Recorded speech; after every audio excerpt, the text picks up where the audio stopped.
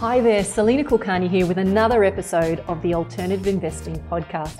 My mission is to help business owners build high-performance wealth that delivers reliable, predictable cash flow through unconventional strategies so they can fast-track their path to financial freedom. Each week I share with you the strategies, expert interviews, and real people's stories around the topic of wealth and financial freedom. And if you're a business owner who wants to learn more about financial freedom through alternative methods, please head over to my website, freedomwarrior.com.au, where you can access my library of articles, interviews, and programs to help you on your way to becoming more financially free. Okay, welcome back, guys. I'm very excited to be recording another episode today. In this episode, what I really want to do is explain or give some depth to the understanding of what does A-grade deal flow mean. So some of you may have heard me use this in past episodes, and it's something that I think people are immediately attracted to, but don't necessarily understand what it means. I kind of want to highlight what I believe to be some of the challenges that most investors face today are. Number one, I think one of the big obstacles out there, particularly for younger, newer investors, is that it's really hard to distinguish between what's real and what's marketing. I also feel that there is an industry that surrounds property and investing at large that is hell-bent on motivating us to take action through FOMO, or fear of missing out. And I think that because of the fact that competition is incredibly high, that means that even if a deal is like really great, we don't have that time to marinate, and we generally have to pull the trigger really fast. And so, if I look at, what is it that we really want as investors, I think, what I was searching for many years is a way, like a methodology of evaluating deals so that I could understand the difference between what was great and what wasn't. I never wanted to rush to make decisions that I hadn't thought through. So I'm assuming that that's something that a lot of other investors are looking for as well. And, I want to put myself in a position where I was prepared so that before I actually found the deal or the end investment, I knew exactly what I was looking for. So again, I imagine that's something that a lot of people are really interested in. The first point I want to really tackle today is, how do you understand how to evaluate the quality of deals? And this is really an important thing to understand, is everyone's definition of a good deal is going to vary. So I was speaking to a really successful fund manager the other day. Their whole strategy is based on going into unpopular areas where basically nobody wants to buy in those areas, finding an asset that maybe has, the fundamentals of structure being good, but, no one wants it because they perceive it to be a higher risk, more tricky project. And these are big commercial investments, I might add. And what they do is they go in, they purchase these properties at below market value, and then they hustle. They work really hard using their relationship capital to find a cornerstone tenant and then get leases for the rest of the building. And so through that process, they've had a very successful business and a fund that they've been able to offer both cash flow and capital to investors. So that's one extreme. But for the average person, they might look at that strategy and say, well, that just doesn't work for me at all. Why would I go down that path? So it's really important, if I pre-qualify everything that I'm about to say with everybody's definition of what is an awesome deal is going to vary. So the first aspect of evaluating whether a deal is for you by definition A grade or not is really about knowing yourself. Like, does the deal that you're looking at, does it match your risk profile? For example, another one is I speak to people all the time who are trying to chase down development deals because they perceive there to be, a high return and a great profit. But when it comes down to it, they don't have the skill set and the risk profile to put up with maybe the potential losses if they kind of miscalculate or get things wrong. So, does it match your risk profile? The next piece is, does it kind of align with the goals that you've set for yourself? So if you're someone who you recognize that the stage of the wealth journey that you're in is about building capital, are you choosing investments that align with that particular goal? Versus, are you someone who's maybe much further down your investor track and you're now in a position where you've got enough capital, you just really need to figure out how to take at least a percentage of your capital and have it start work harder for you. And then the next thing I want to really focus on when we're talking about, really for you, what does a quality deal look like, is how much speculation is involved. Is it a deal or an investment where you're going to value add to the investment in order to create forced appreciation or profit up front? Is it a cash flowing play? Are you buying this asset for cash flow and you don't really care whether it goes up, down, or sideways? How much are you relying on a rising market or a stable economic climate for that investment to succeed? And if I explain to you, like, for example, inside of our Freedom Warrior Mastermind, most of us are in a situation where we've got enough capital, we've got enough investments. What we're really trying to do is ramp up our cash flow. So the definition of an A-grade quality deal definitely is more the focus on cash flow. So when you put all of that together, I think it's really important to kind of start to understand, when I use the jargon around, A grade, B grade, C grade, it's A grade by my definition or A grade by your definition.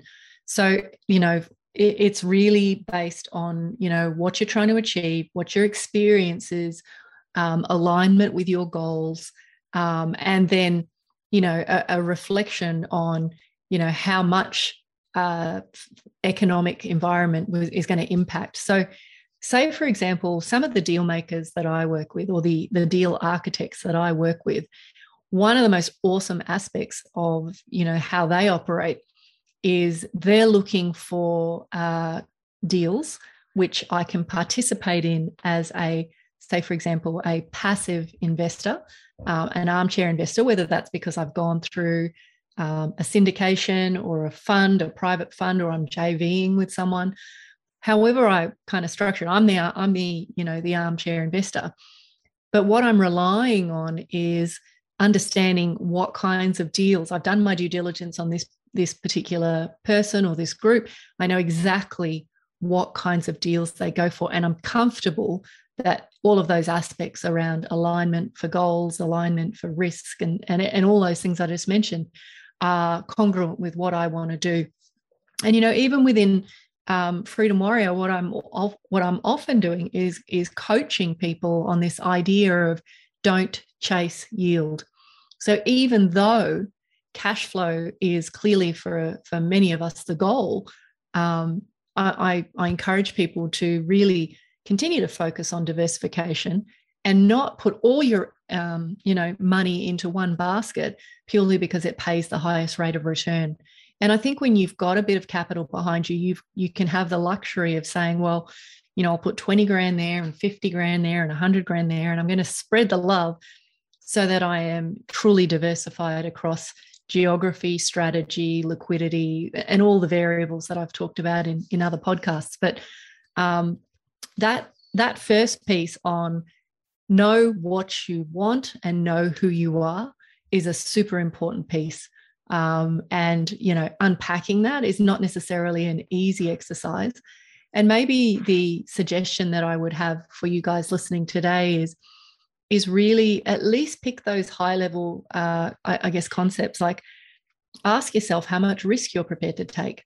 Where are you on your wealth creation journey? So, for example, if you're someone who's, younger, maybe you've got time to recover, maybe your risk profile and your appetite for risk is higher than someone who's maybe approaching the finish line. Like, I know for me, my appetite for risk has probably diminished in recent years. I certainly don't feel like rocking the boat on anything that I'm doing. So I'm really mindful that every investment that I take on, whether it's in traditional real estate or alternative real estate, I'm always trying to make sure that there is congruence with all of the things I mentioned. But I'm also, I'm realistic now about the risk that I'm prepared to take. And to be frank, I'm not prepared to put too much of my capital at risk on any particular investment, no matter how lucrative it is. So that's kind of what I wanted to say about evaluating deals.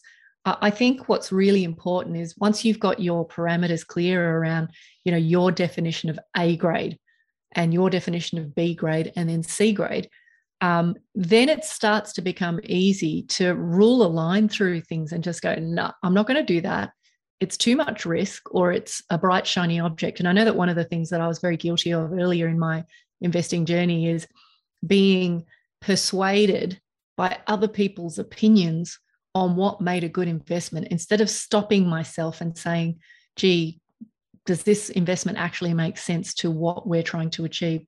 If I had done that more often, I think we would have been, 4 or 5 times ahead of where we are today. So that's a really, really important piece.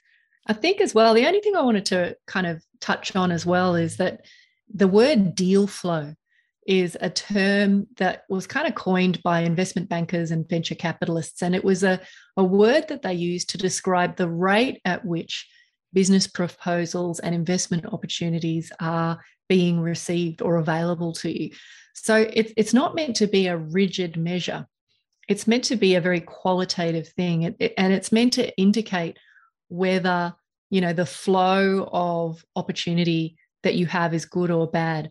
And so I know, for example, that one of the reasons that people come and join us in Freedom Warrior is they're looking for access to A-grade vetted deal flow at a high volume so that they can just cherry pick the deals that suit them at the time that they have the capital to deploy. So, it's really important, this concept of deal flow.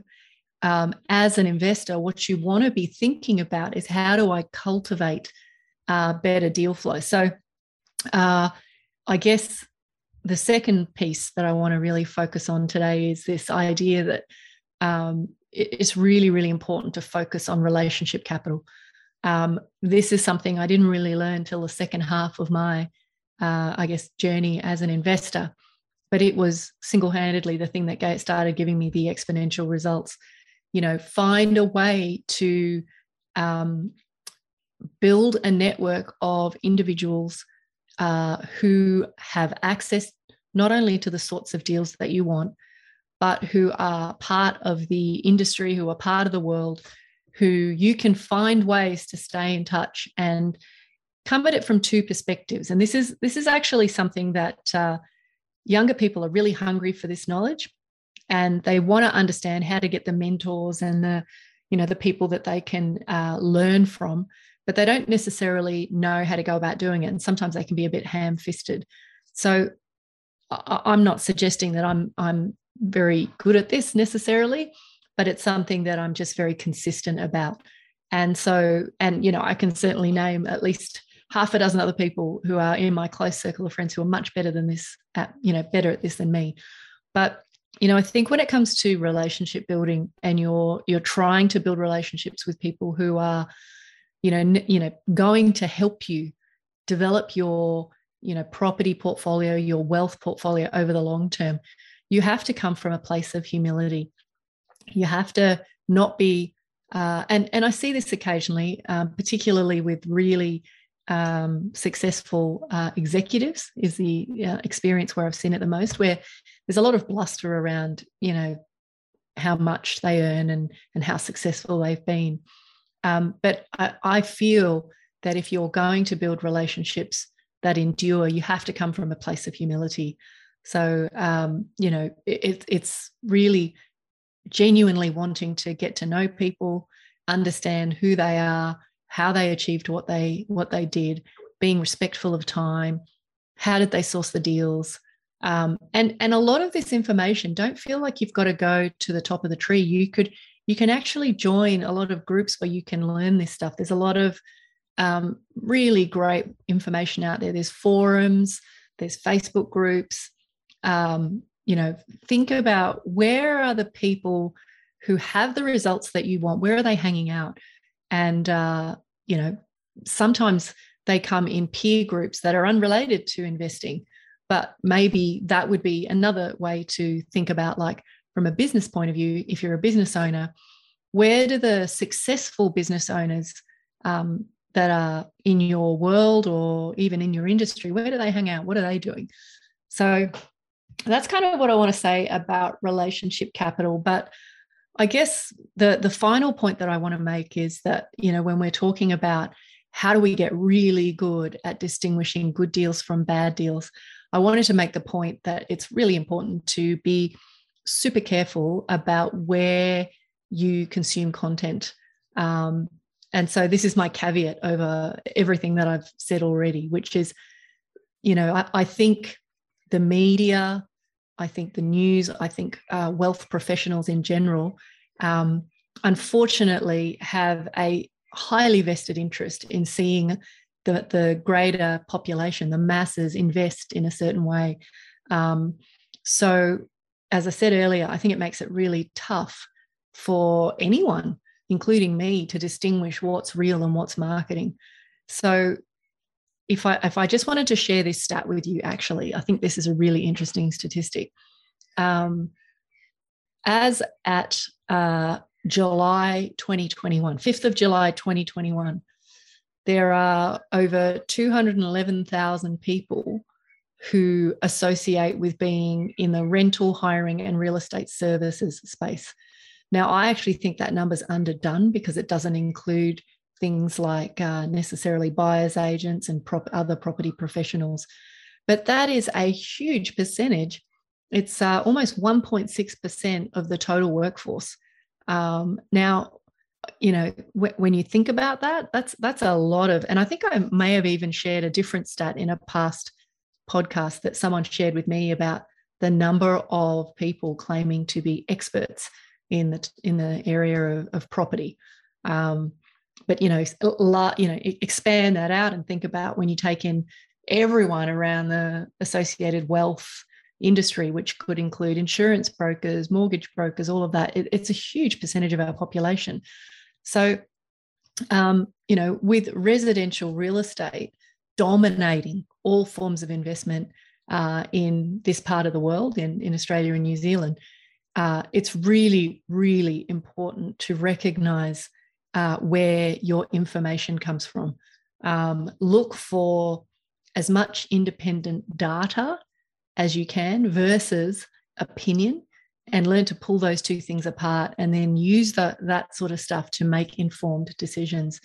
I've said this before, it's not as if building wealth needs a lot of time, but it certainly needs an awareness and a desire to be the person who's in control of the decisions that affect you and your family for the rest of your life. So guys, look, understanding what A-grade deal flow means is really important. Figure out what your risk profile is, and therefore what investments fit inside that, and then carve that down even further to figure out which styles of investing and which strategies are in alignment with the objectives that you have and the current environment. Anyway, guys, till next time, hope you found this useful. Take care. Thanks so much for listening to the Alternative Investing Podcast. If you're a business owner feeling frustrated that despite doing everything right in the property investing playbook and you're no closer to financial freedom, then head over to freedomwarrior.com.au to learn more about how you can use alternative investments to catapult your investing income and blend strategies to shave decades off your timeline to financial freedom. Till next time, take care. See you on the next episode, and bye for now.